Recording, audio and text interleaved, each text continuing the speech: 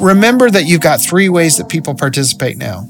Right now in the room, right now at home as you're live streaming, and then later online.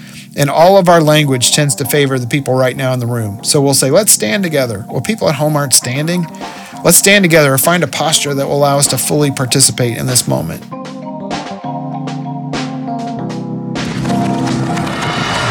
Welcome to the Center for Congregations podcast. This is a conversation for anyone invested in sustaining and strengthening their faith communities. The Center for Congregations is an Indiana nonprofit that exists because we believe that the work of your congregation is essential. Our mission is to strengthen your congregation, helping you find the right information or expertise for your congregation's needs. We're able to do this work because of the generosity of the Lilly Endowment.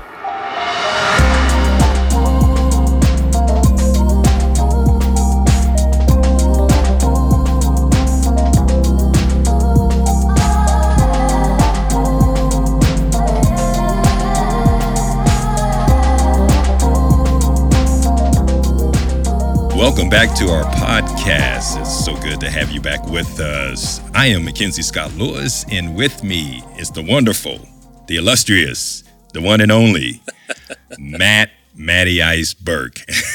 How you doing, my friend? Hey, what's up, Mackenzie? I'm doing well. Good, man. I'm doing well. And Jason Moore is one of the experts in this area. Man, this topic is a great topic, as we've been talking about.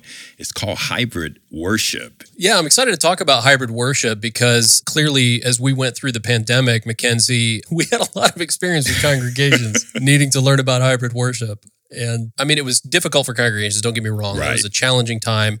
It was very difficult, but it was rewarding to see congregations learning and growing in this area. How has this topic appeared for you, especially over maybe the last 6 months, Mackenzie, in your conversations with congregations? What have they been talking about in regards to online and hybrid worship? Yeah, the idea that you said, it's been rewarding, and I'm reminded of the adage, certain rewards are not without certain pain. And that's what I'm hearing is the pain of going through COVID and the hybrid experience. One, congregations not even knowing what the word hybrid truly means for them, because it'll mean certain things in certain contexts, according to their perhaps faith tradition, not even being online with any presence ever before, and then launching the hybrid worship. And the second thing is, Matt, what I hear a lot is, okay, this is really successful. We have grown, we're reaching people, we have reconnected with members who maybe moved out of state. But man, I sure like to have people back in the seats. And the pain of not having people in the seats versus online has caused some people to look at hybrid as a way to maybe get back to in person versus still continuing to do both and having great results in both arenas. Yeah. I've heard that same struggle with a lot of congregational leaders just saying that, we're at about maybe 60% of what we were pre-COVID, but in person, people who are in the building. Right. But at the same time, there may be quite a number who are attending online that were part of the congregation, are part of their congregation still, or even people who are new to the congregation. Yes. And so I think it's an interesting challenge, I think, for each congregation to kind of dial into how they want to use hybrid and what their comfort level is in that world.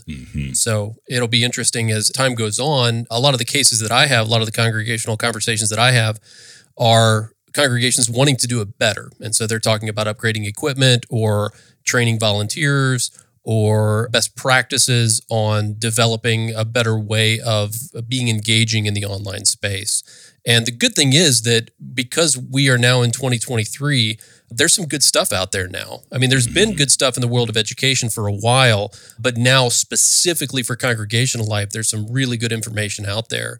And one of the reasons why I'm so excited to have Jason on today, because he really knows what he's talking about when it comes to this topic. And Matt, you bring up such a great point in terms of things tailored specifically for this, because the other part of the hybrid experience in terms of worship is this level of excitement of something new. And so there are a lot of congregations who are embracing this, and it's causing new ministries to blossom within their congregation. It's causing even some young people to get involved in ways that they haven't, young adults to get involved, and even kids in grade school involved into the worship experience and things of this nature. So sometimes the pain can be, oh man, this is welcoming because there's a learning curve attached to it, and it's something new, and it's worth it, right? It is really worth it. And so I'm excited about Jason's expertise in this matter as well. Yeah, sure. All right. Well, we are so excited to have with us Jason Moore of Midnight Oil Productions. He has been in congregational life and media for quite a long time. He actually lives in my old hometown of Tip City, Ohio. If anybody knows where Tip City is, just north of Dayton. So we have that connection. And he also was a part of a large congregation out there helping with their media ministry in early days of it. But Jason is just intensely practical, tells a lot of wonderful stories about how things are being used well in the congregational space. So I encourage you, as you listen to this interview, really listen and absorb some of the positive stories and let it spark your imagination about how you might be able to think about hybrid or using online in your congregational space. So we will go ahead and move on to our conversation with Jason Moore.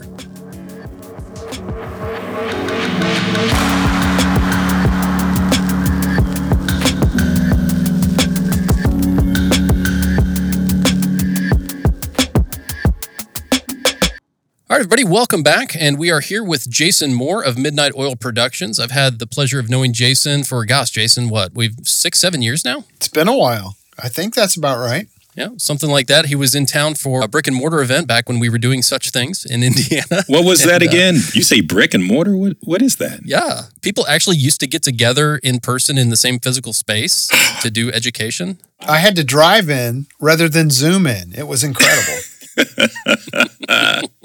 Jason has been in congregational life for a good period of time and knows a lot about the way technology interacts with congregational life, kind of starting out with the use of media in congregations, but now in this digital age, he's definitely involved in that as well, written articles, and one book is already written, Jason, and then you've got another one coming out. Is that correct? Well, I mean, I've written 12 books, but I have a new one coming out, and the one that is prior to the one I'm working on right now, which actually the Center for Congregations has a little bit of a hand in. It wouldn't have happened without you all. It's called Both And: Maximizing Hybrid Worship for In-Person and Online Engagement. And so, yeah, lots of books and continuing to write more. Yeah. And my apologies. I didn't mean to minimize your prior catalog. I was thinking in my head just specifically about the Both And series. Well, there you go. Yeah, and just real quick, I had these series of trainings that I did that Center for Congregations hosted, and you hosted it, and we had a conversation in the fall of 2020, I believe it was, and you had asked me how things were going with the other training I had done called Telling the Old Story in a New Time, and I said, I've got so much stuff in there. Now I'm concerned about what happens when we come back, and shared a few ideas I had with you about how do we do worship in a hybrid way, and I said, we got to figure out how to do this in a both-and way. And Matt, I recall you saying, I would love to have you do 2 seminars on that both and idea. Can we book them for November? And of course, I'm like, sure. And then I had to figure out what I'm actually going to talk about.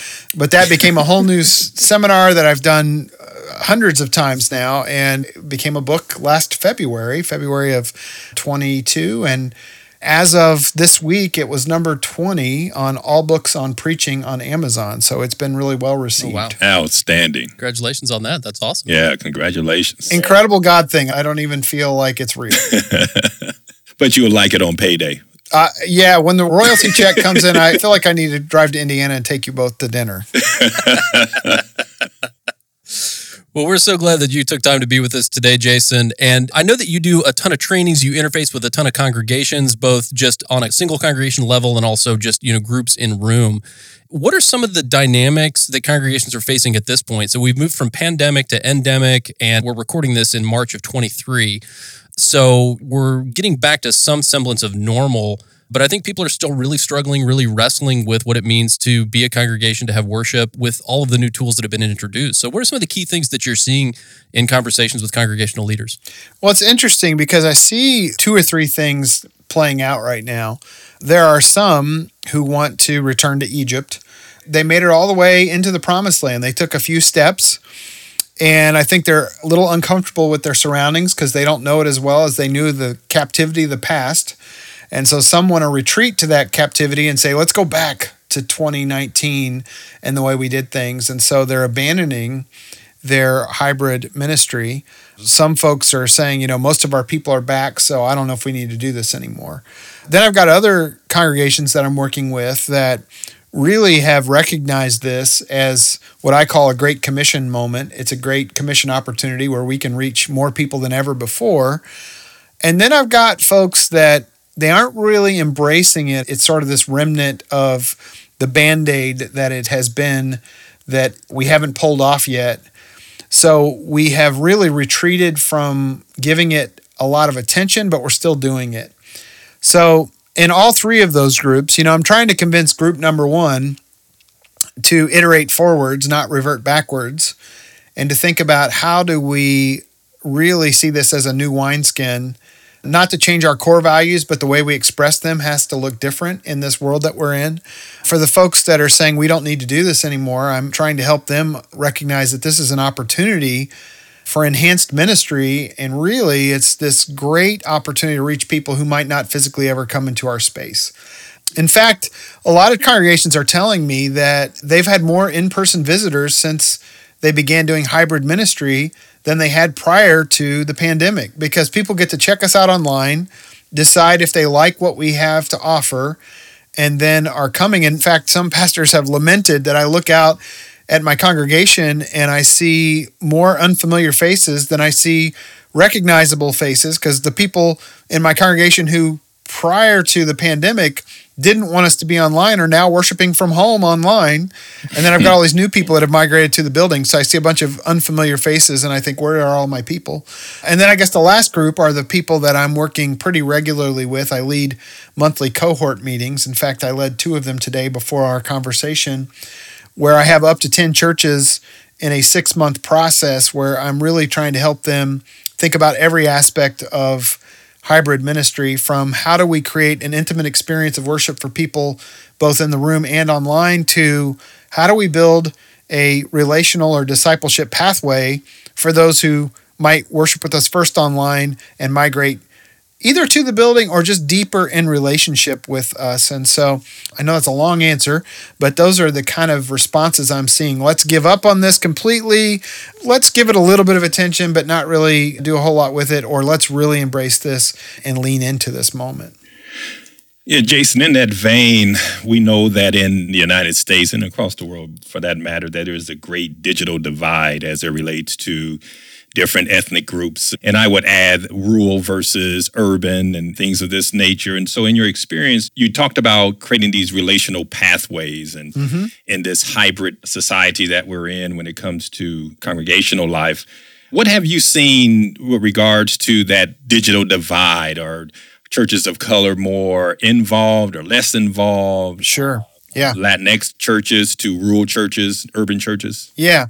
One of the really interesting things about what's happened in my world since the pandemic began is that I really shifted my focus from helping churches plan worship in a creative way. I mean, I used to do a seminar called Creative Worship that was really all about how do we create worship that lasts beyond Sunday, and it really just sort of happened upon this. I mean, God just threw it in my lap. And when the world shut down, everybody said, you know some stuff about technology. Will you help us navigate this landscape we're in?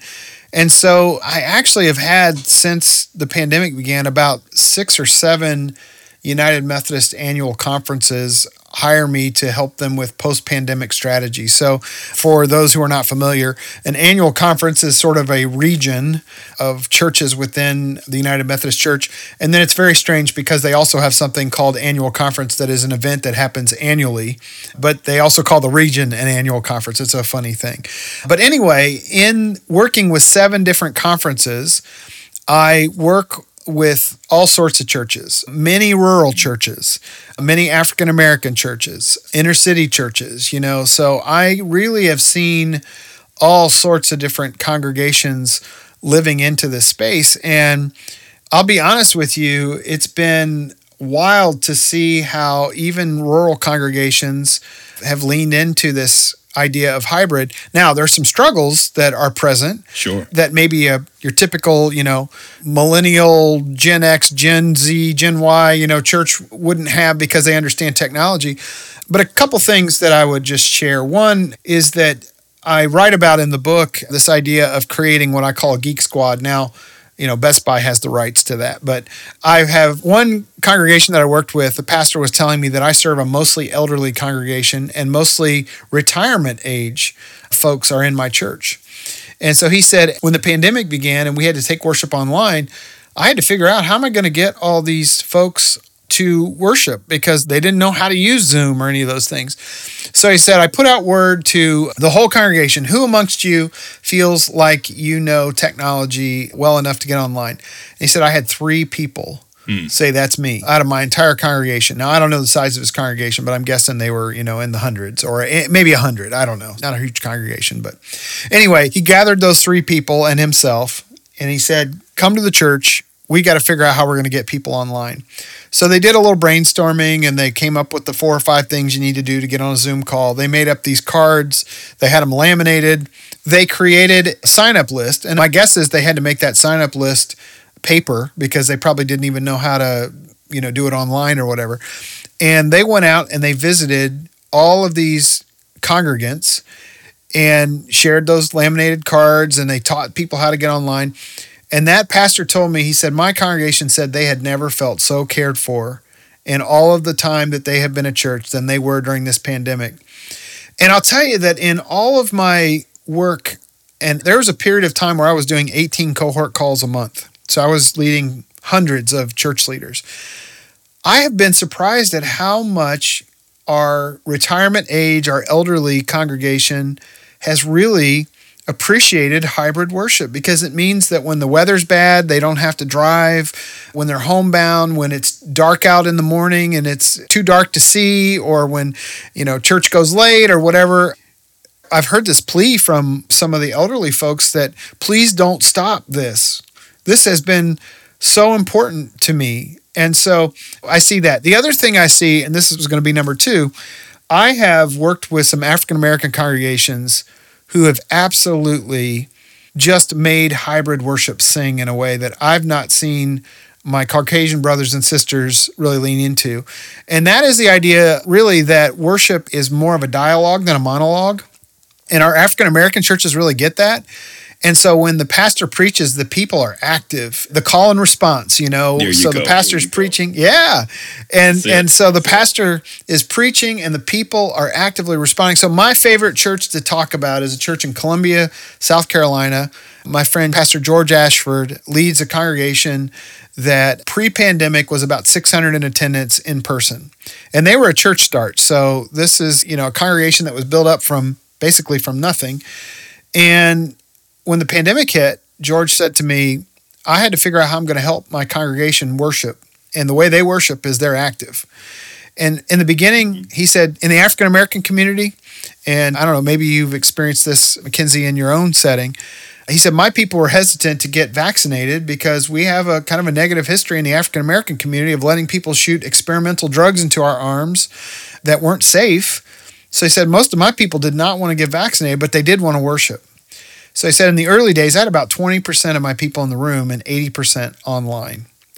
So what they did was they set up what they call their online ambassador team. And so they have these 3 high top tables. At those tables sit 3 volunteers who have computers or laptops or tablet devices, and they engage the people online. So when people come into the chat, they chat with them. They welcome every person by name. But this is what I love. They call it the Amen section. It's kind of their, in quotes, name of it. And when somebody types in, preach it, Brother Ashford, someone will actually yell out from one of those tables, preach it, Brother Ashford. So they're actually giving, it's pretty cool. They actually are giving voice to the congregation that is not physically gathered. And that means that if I'm worshiping at home and I type a comment in and I hear it yelled out on my behalf, I feel like a participant. I'm not just watching worship. I am worshiping online. So that's one thing. Another thing they did is they have this big whiteboard behind them, and they wrote the number of worshipers on that whiteboard in real time. So when I was there with them in August of 21, the first time I went to visit them, they started out with 20 something. They erased it, became 50, became 80, went all the way up into 130s. That's 130 households, not 130 people. And the people in the room could look over at that board and see that it's not just us here in the room. It's not the 20% of us physically gathered, but look, there are 130 households worshiping. And when you start to add those numbers up, you see that everybody's there. And it also gave Pastor George the opportunity to look out at that board and see, I'm not just preaching to the 20% I can see in the room. I am preaching to the whole congregation. And then another thing they did that I loved is that he will look at the chat sometimes while he's preaching, and he'll see the comments people are making. And I can't show you this clip right now, but a clip I love to show in my training is that a woman in his congregation shared in the chat something she was going through, that her back had been hurting and she couldn't be there. And he has this moment in the sermon where he says, Sister Sarah, when you came in today, he wasn't talking about in the room, he was talking about in the chat. When you came in today, you talked about, and he began to preach for a moment, and the congregation rises up to their feet and they're clapping throughout this moment as he's preaching to Sister Sarah, who's not in the room.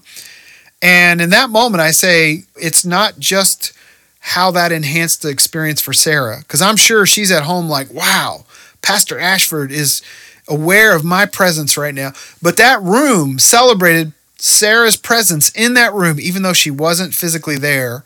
And to me, that's that dialogue of call and response. And like, we are the church. We're gathered in different places.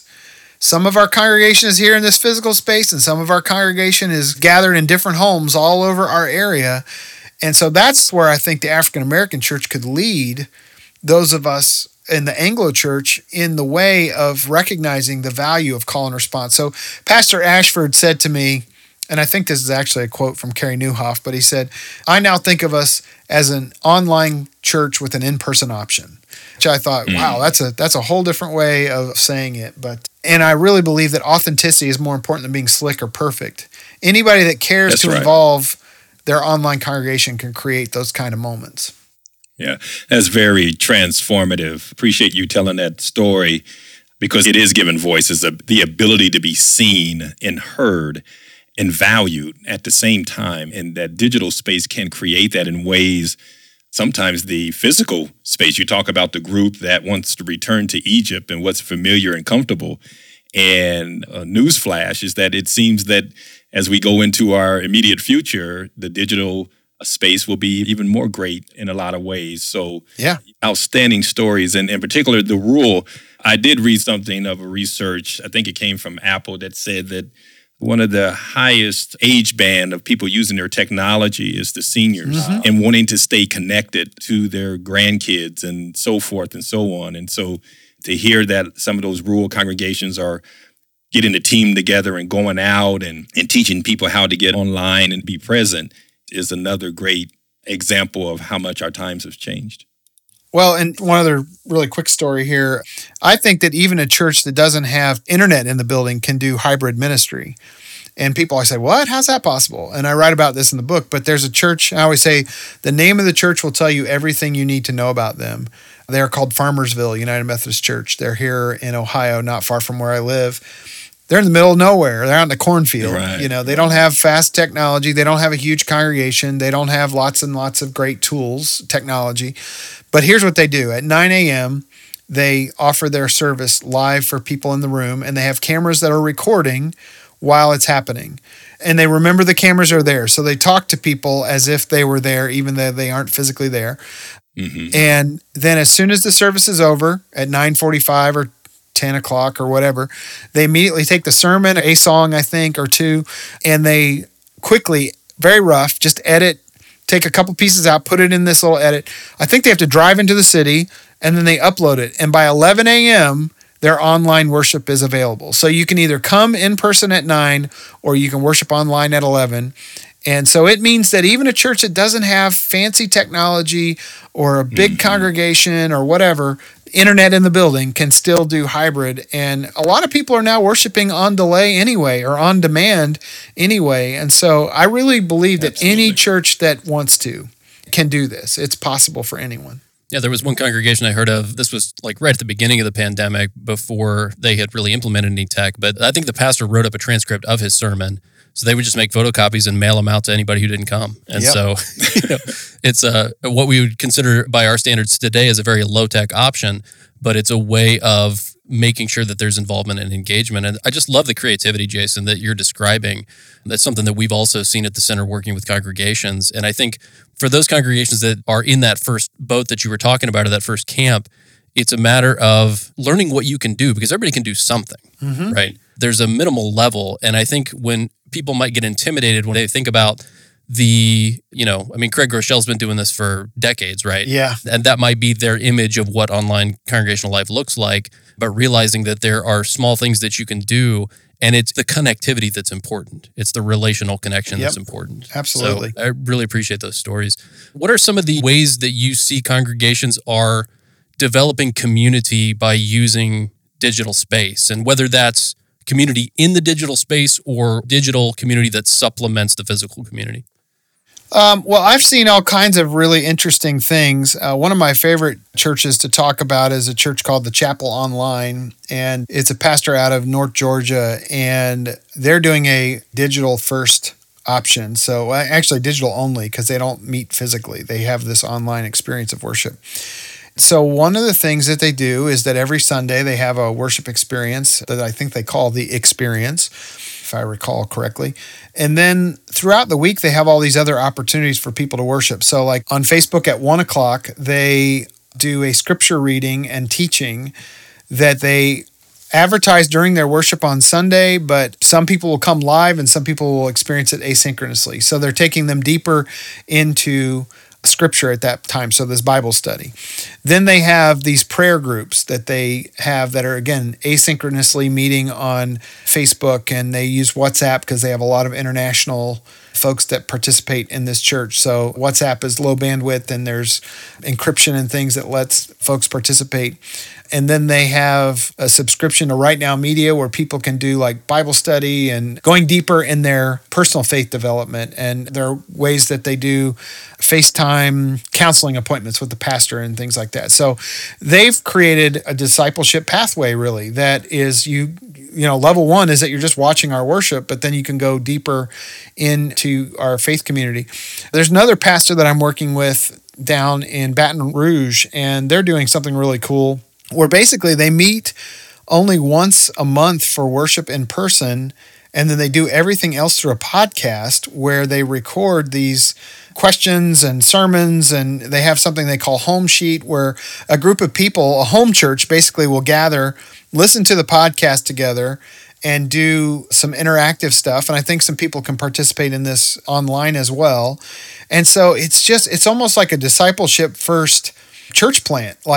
And they sort of happened upon this because COVID showed up. Like they were going to do your typical church start, and it was going to be weekly worship and all that. And because the pandemic happened, they started meeting once a month. And they told me that they're actually growing more in their home groups than they are in their monthly gathering. So they got more people coming to their individual Bible studies where they are doing podcasts, but it's all very coordinated and very well done, thinking about how all the pieces connect. And so I have another friend that's doing a meta church experience. So on Monday nights, they meet via Oculus headsets, and they have people from all over, and they've created this virtual space where people come together. And I haven't gotten to attend yet, but there is apparently a lot of really wonderful transformational stuff where people who in the real world might never feel comfortable walking into a church or not feel comfortable in their own skin can have an avatar and be there and get to participate. And so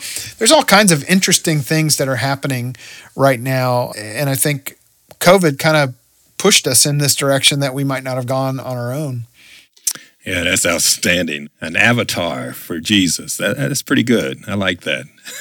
Well, I mean, the thing is we've been putting avatars on Jesus for a long time. We all like to... Come on now. We create Jesus in our own likeness. I mean, how often does Jesus look just like Kenny Loggins? But we tend to put our own faces on him, so might as well do an avatar too, right? And that made me feel good, Jason. That was a joke specifically for Xers, man. That was there you go. That was perfect. Well, it is funny. One time I was showing my mom some graphics. I don't know why I was showing her these. And my mom is not super socially plugged in. You know, she's not on the cutting edge. And I actually had a picture of Kenny Loggins on my screen. She goes, "Oh, it's Jesus." I said, "No, Mom, that's Kenny Loggins." Highway to the danger zone there. Perfect.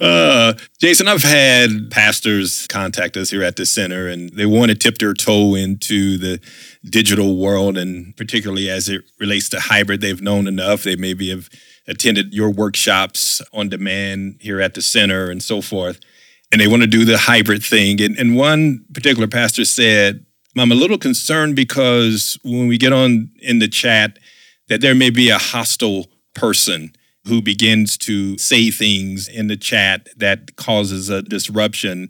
You have any tips that you may give congregations on how to handle people? Because let's face it, in our world today, it's if I can catch you doing something wrong or saying something out of step, then I'm going to call you out and cancel you out and all this other stuff. And so any tips that you would give congregations on how to manage the chat and manage sometimes hostile comments? Sure. Well, first and foremost, I think it's important to have a chat host. So actually having someone that is monitoring it, so it's not just if somebody shows up kind of thing, but the same way that we position people at the front door to shake hands when folks walk into our congregation's worship space, we want to have somebody that's kind of watching the chat, and it's just good hospitality.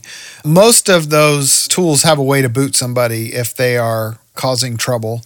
I do think that it's best, as you hear on the internet sometimes, not to feed the trolls, because oftentimes if somebody starts making comments and you're trying to argue your point of view or whatever, you just give more fodder and it just gets out of hand and it's crazy. So if it's minor, I would say ignore it and not to let them bait you into it escalating into something crazy.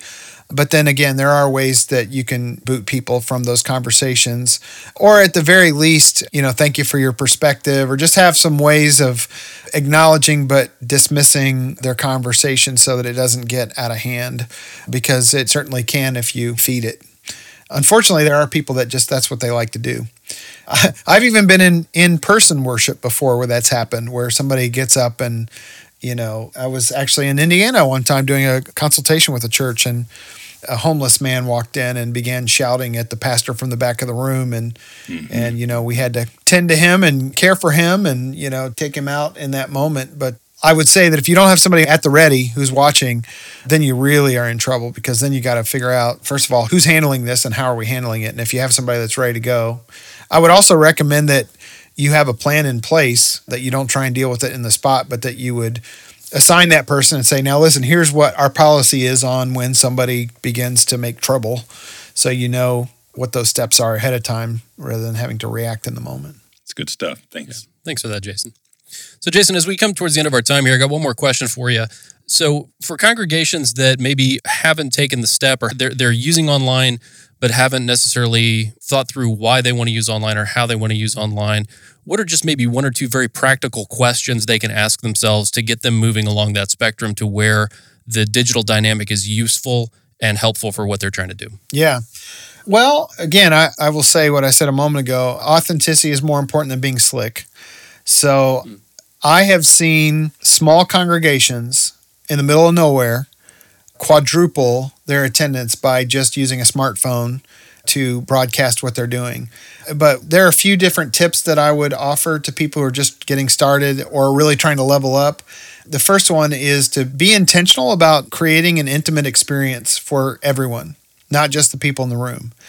And the way that you do that is that you have to get the camera closer. You can't just put a camera in the back of the room and go about business the way you always have, because if you're a speck on a screen, I don't feel any emotional connection to you. And oftentimes, if we just take a smartphone, we put it in the back of the room, and we're just using the onboard microphone, you can't hear anything, you can't really see anything, so you don't feel any connection.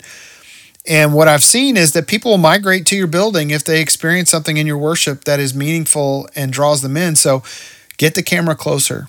Another part of that is making eye contact with the camera sometimes. Not all the time, but you would never not look at the people that sit in your balcony during your in-person worship. Like if you're preaching, you look at the people over on the left and on the right, and if you have a balcony, you wouldn't not ever look up at them. Well, your camera, the camera that you have, whether that's a phone or a DSLR or, a fancy HD camera somewhere on a boom, you've got to make eye contact and talk to those people as well. So a couple of things that I regularly recommend is one, to put a camera icon in your notes when you're preaching.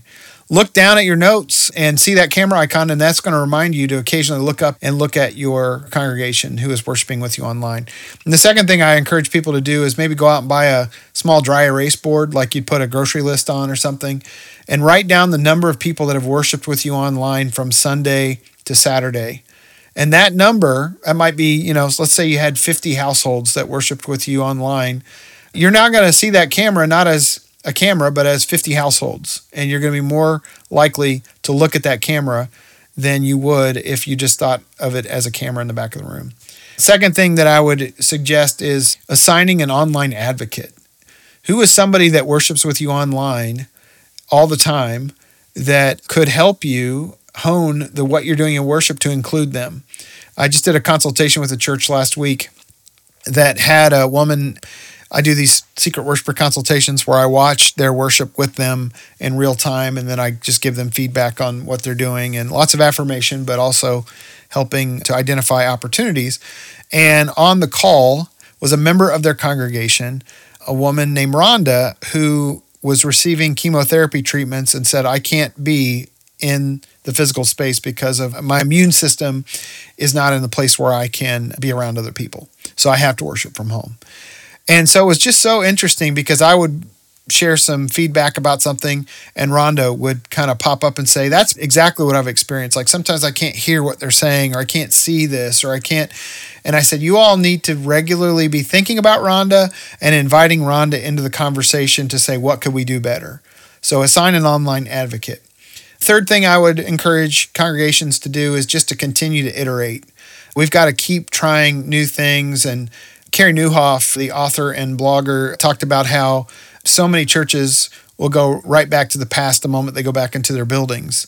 And some of us are trying to revert backwards again. So a couple of things I recommend for congregations to iterate forwards is, number one, sit down together as a team and watch your worship sometime. You're so involved in the development and the deployment of that worship that you rarely ever get to actually experience it. You'll see things by watching your worship together that you don't even know are happening. And it's important to watch somebody else's worship that you don't know anybody, maybe even outside your faith tradition, because there are rituals and rites and people that you don't know who they are or what they do. And you can't see it in yourself, but you can see it in them. I have no idea what we're doing right now, what they're doing. I don't understand that thing, or who are those? Who's that person? And who's that person? We don't introduce ourselves. We don't explain our rites and rituals. Last two I'll give you is, number 4, engage the online community. And so use the chat if you're not using the chat. One of the phrases that I would love to get every church or every congregation to really grasp onto is, or put it in the chat. Because we say things like, raise your hand if, or put it in the chat, or yell out with me, or put it in the chat, or, remember that you've got 3 ways that people participate now. Right now in the room, right now at home as you're live streaming, and then later online. And all of our language tends to favor the people right now in the room. So we'll say, let's stand together. Well, people at home aren't standing. Let's stand together or find a posture that will allow us to fully participate in this moment. So think about that. And then just to continue to cast vision, because it's very easy for our congregations to think this was a Band-Aid to get us through the pandemic. We've got to help them continue to see the value of what we're doing. And without a vision, the people will perish. And so our hybrid will perish if we don't continue to cast vision and help people see the value in it. That is outstanding. Yeah, that's good stuff. Very practical. Thanks very much, Jason. Yeah, that's one of the things I was going to mention is that those of you listening to this, please check out Jason's work. It is intensely practical. This is not 30,000 foot stuff that you can't implement. Jason has a way of taking concepts and ideas that are high level, but giving you specific steps to be able to implement those kinds of things in your own congregational environment. So I'd encourage you to check those things out. The most recent event that he did for us, Both and Hospitality, if you want to email podcast@centerforcongregations.org, we'd be happy to send you the recording of that podcast. And then Jason, where can folks find you and your work in the digital space? I'm at midnightoilproductions.com. You can find me at facebook.com/midnightoilproductions. I'm on Instagram at Midnight Oil Productions, and I don't really tweet much, but Midnight Oil PROD, I think, is my Twitter handle. And if they want to check out the book, it's Both and Maximizing Hybrid Worship Experiences for In-Person and Online Engagement. You can find it on Amazon, and Invite Resources is my publisher. They would love for you to buy it there, too. So, and I know, Matt, we were talking about maybe even doing an event in the fall where we would do a hybrid training in a hybrid way. So, yeah, we're going to be looking at in fall of 23, for the Center for Congregations hosting its first hybrid event in order to talk about hybrid, not only to talk about how to do it, but also hopefully to demonstrate how to do it. So we'll be working with Jason to develop that, and we're very excited about that. Are we teaching people how to fish? Wow. Imagine that. We could do that. There you go. At midnight. Get it midnight. There you go. Okay, sorry. I don't know if anyone will show up for that, but Cool. Well, Jason, thank you so much for your time. Looking forward to chatting with you about our hybrid event coming up in the fall. And anybody who wants to reach out to you, we'll make sure to put your social media information in the show notes, and so they can reach out. So thanks again, Jason. All right. Well, thank you for the invitation. Always appreciate the work of the Center for Congregations and our ongoing relationship. So thank you so much for the conversation today. Thank you. Thank you, Jason.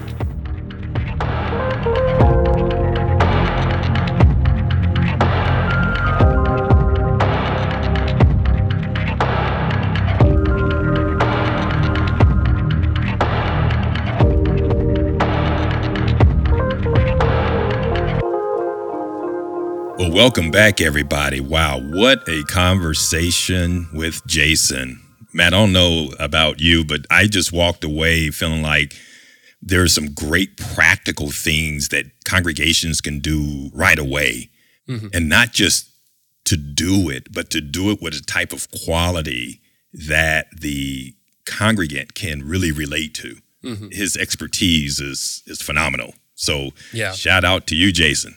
Yeah, we really appreciate it. We've had him in a number of times over the last number of years, and he's really good about all kinds of aspects related to congregational life. He does what they call, secret worshiping, or like kind of a secret shopper kind of thing, where he goes in and talks about what it's like to be a first-time visitor. And he's kind of transitioned that into the digital space as well. But one of the things that I really appreciated about what he had to say is his focus is so much on making sure there's an understanding that the people in the seats and the people online are all part of the same community. Mm-hmm. And it's how do you then make them feel that? And that seems to be kind of a thematic piece to that. Were there elements of the belonging or the community that stood out to you?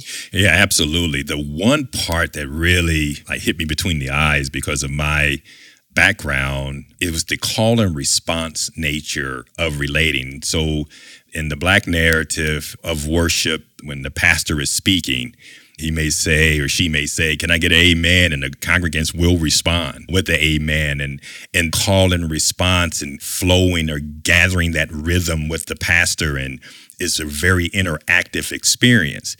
And what he said was, we need to have that across. We need more of that in this digital age, in this hybrid space, for white churches who may not have the call and response nature. Mm-hmm. And of course, that's not true across every white church, or even every Black church doesn't have a call and response. But I love the fact that he tapped into the diversity of congregations that we probably need to take a little bit out of from everybody. But one element was the idea of call and response, because then the people would say, the congregants would say, "I'm with you, pastor." And then the pastor would say, "I'm with you, congregants," right? And that type of unification around the word causes a higher level of interactiveness. Yeah, and I love that you highlighted that, because not every congregation, but probably many congregations at least have some element of interactivity, whether that be sharing prayer requests or, the call and response element that you talked about, or the passing of the peace, greeting, all that kind of thing. And it's finding unique and innovative ways to continue to do those things in both spaces. Absolutely. So that the people who are participating online feel like they're part of what's happening in person, and those who are there in person understand that there's a larger body out there. It's interesting that from the Christian tradition, the idea of the church invisible, meaning kind of the body of Christ as a whole, those that you can see and those that you can't see, And even the sense that under at least the idea of Christianity, we are all part of the same body. This almost mimics that in a sense, or brings it down to a more understandable or manageable piece, because you've got the people in the room, but you do have people who aren't in the room, but they are directly involved. And so creating that connection between the two, just for me anyway, there's a real beauty to that. Oh, absolutely. You could just, as you were talking, I just imagine a wonderful tapestry of people tapping in, every joint supplies to the body. And in fact, one of the phrases that he used is giving voice to the congregation. So even though that man or woman of God is delivering a sermon or offering prayer and all the different things that takes place in a worship experience, it's also saying, I'm giving you a voice, or you have a voice. Your voice is heard. I see you in your voice. Right? That's the connectivity that can happen online, in person, beyond the walls of the congregation. Yeah, absolutely. And I was also struck by his conversation about people who are in maybe assisted living or elderly and it's wintertime and can't make it. And he talked about the connectivity that they feel even more connected now than they used to, because there is the online element to it. And I know that some people from different, theological backgrounds or liturgical backgrounds don't really like the online experience because it's not embodied. It's not, as communal as it used to be, but just a good reminder that there are people who just can't make it for various reasons, whether they're on vacation, whether they're ill for a period of time, whether they just are at a point where they can't ever make it back in the building, but they may still want to be a part of that community. And so I know that there's conversation and talk sometimes about, when can we turn this off? And I would just encourage congregations to think about, who might you be shutting out if you do that? In a lot of my work, I've seen congregations working on accessibility for their spaces to be ADA compliant because maybe their congregation is aging, so they need ramps or they need an elevator installed. And those things are good and right to do, but I think this is an extension of that kind of opportunity and option. That yes, you need to do those ADA compliant things, but beyond that, there's another way now to make people feel welcome and a part of the community. And so thinking about it as, I think some people get exercised about, well, they just want to sit at home and drink coffee in their pajamas while they're watching service. And yeah, that's true. It may be true for some people. But by shutting off that avenue, you may be shutting out people who don't have an option, who don't have a choice. And just thinking about it in those terms, I think really reframes the conversation. Yeah, the fact that you're talking about a conversation, I remember his great response to what happens if there is a hostile situation where someone is in disagreement or not in concert with what is being said. And one of the things that he talked about was to have a person online ready to respond at all times. And I thought that was really good. So to have a chat host and to provide a type of safety and hospitality when you're present online as congregants are listening. Obviously, you don't want to feed the trolling aspect that may be going on, but you also want to acknowledge, be present, but not dismissing, right? Because people are entitled to their opinion and things of this nature, and know that there are others who are online as well. So it's the individualistic platform of it as well as the collective, a concert of people who are a part of this experience and put a plan in place. I like that he said that, because sometimes in things being very experiential, that you can kind of let things flow, which is cool. But also if you have a nice, flexible plan in place, it will help congregations understand the flow and the rhythm of that worship experience. Yeah. Such an important point, that having someone who's responsible for the conversation online and being a presence in there and in a role doing that, not just, someone kind of ad hoc, but responsible for that. And, that might be an interesting way of volunteerism, that someone who would never be a greeter because they are shy and, maybe don't like shaking hands or whatever, but they can sit behind their computer and be a kind presence to people. It might be really appealing to some people who have never stepped into any kind of role like that in a congregation before. Absolutely. Well, we'll turn our attention to resources now, and we will link to Jason's website in our show notes. And he's written a number of books over the years, as he corrected me in the interview. He sure did, didn't he? He's written a lot of books. but specifically some about hybrid congregational life. But we'll link to his website in the show notes. But we also wanted to bring a couple of other resources that we are aware of around hybrid worship or hybrid congregational practices. So, Mackenzie, what have you got? I have Imagining a Hybrid Future, and it's in thecrg.org on our website. And it is a media platform for this. And this podcast that one will listen to will talk about ministry in the post-pandemic era in this ideal of hybrid worship, evangelism, and discipleship, thinking and starting small groups as a result of hybrid worship. And it goes into dealing with the authenticity, right? It's one thing to do it, but it's another thing to really be sincere about it. And this is a little bit of my addition to this, Matt, is the fact that you can also have a little bit of fun, right? It doesn't always have to be totally, very, very serious, but it is for those leaders who want to imagine what a great hybrid future will look like. And this is an audio listen, as I mentioned before. So I think that will be a really good resource. What about you, Matt? Yeah, so I've actually got a collection that we put on the CRG. As listeners know, we are never shy about talking about our own work. So we had a podcast episode with a guy I used to work for, actually, Mike Palmer, and it was called Best Practices for Hybrid Engagement. And I'm going to link to a 4-part resource list to that. And this was more towards the beginning of the pandemic, and I knew that Mike was invested and involved in this space in education, so it's a little more education focused. However, for some of you, that might actually be really helpful because you might be thinking about how do we do discipleship and education online or virtually as well. And so there's some good things in there. There's a couple of articles and 2 other podcasts listed in that resource list. And just to remind you that all of this can be found on the CRG, thecrg.org. There are over 2,000 resources, and these are resources that we as Center for Congregations consultants have found over the last number of years that we think are really beneficial and really helpful for your congregation. So we encourage you to check that out, and you can type in for this specific topic online, or hybrid would bring up some of the topics that we're discussing. But of course, you can use any other kind of keywords, whether you're looking at youth ministry, architecture, web design, anything like that. You can find a whole host of information on the CRG. And again, these are independently identified by us. These are not paid advertisements. These are not people that we are in a relationship with. We have just found these independently over the years and have included them because we really think they're worthwhile in taking a look at. We would definitely like to give a special shout out to the Lilly Endowment for making this possible. We're reaching people all across the world and particularly impacting Indiana congregations in the United States as well. So thank you, Lilly Endowment, for your generous contributions to the cause. Now, Matt, this may sound like a little bit of self-satisfaction, and so I will take that. And that is, if you like us, rate us.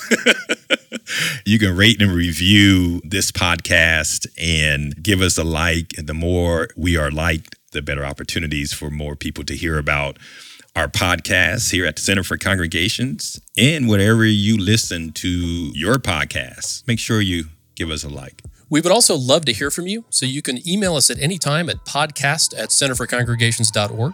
We would love to hear your feedback or thoughts on our episodes. If you have resources of your own that you want to recommend to us that we can use to recommend to others, or if you have thoughts about topics or future guests for the podcast, we would love to hear that. So you can reach us at podcast@centerforcongregations.org. All right, we also want to mention that this episode was edited by Jaden Lee. Jaden is our Aussie buddy, and our geographical shout out, interestingly enough, is in his part of the world. So thank you to our listeners in Sydney, New South Wales, Australia. So thankful that you're listening to the podcast. So we will be back in 2 weeks with another episode, and we're so thankful that you joined us for this one. So have a great couple of weeks, and for the Center for Congregations, I am Matt Burke. And I am Mackenzie Scott Lewis. Thanks, everybody, for listening.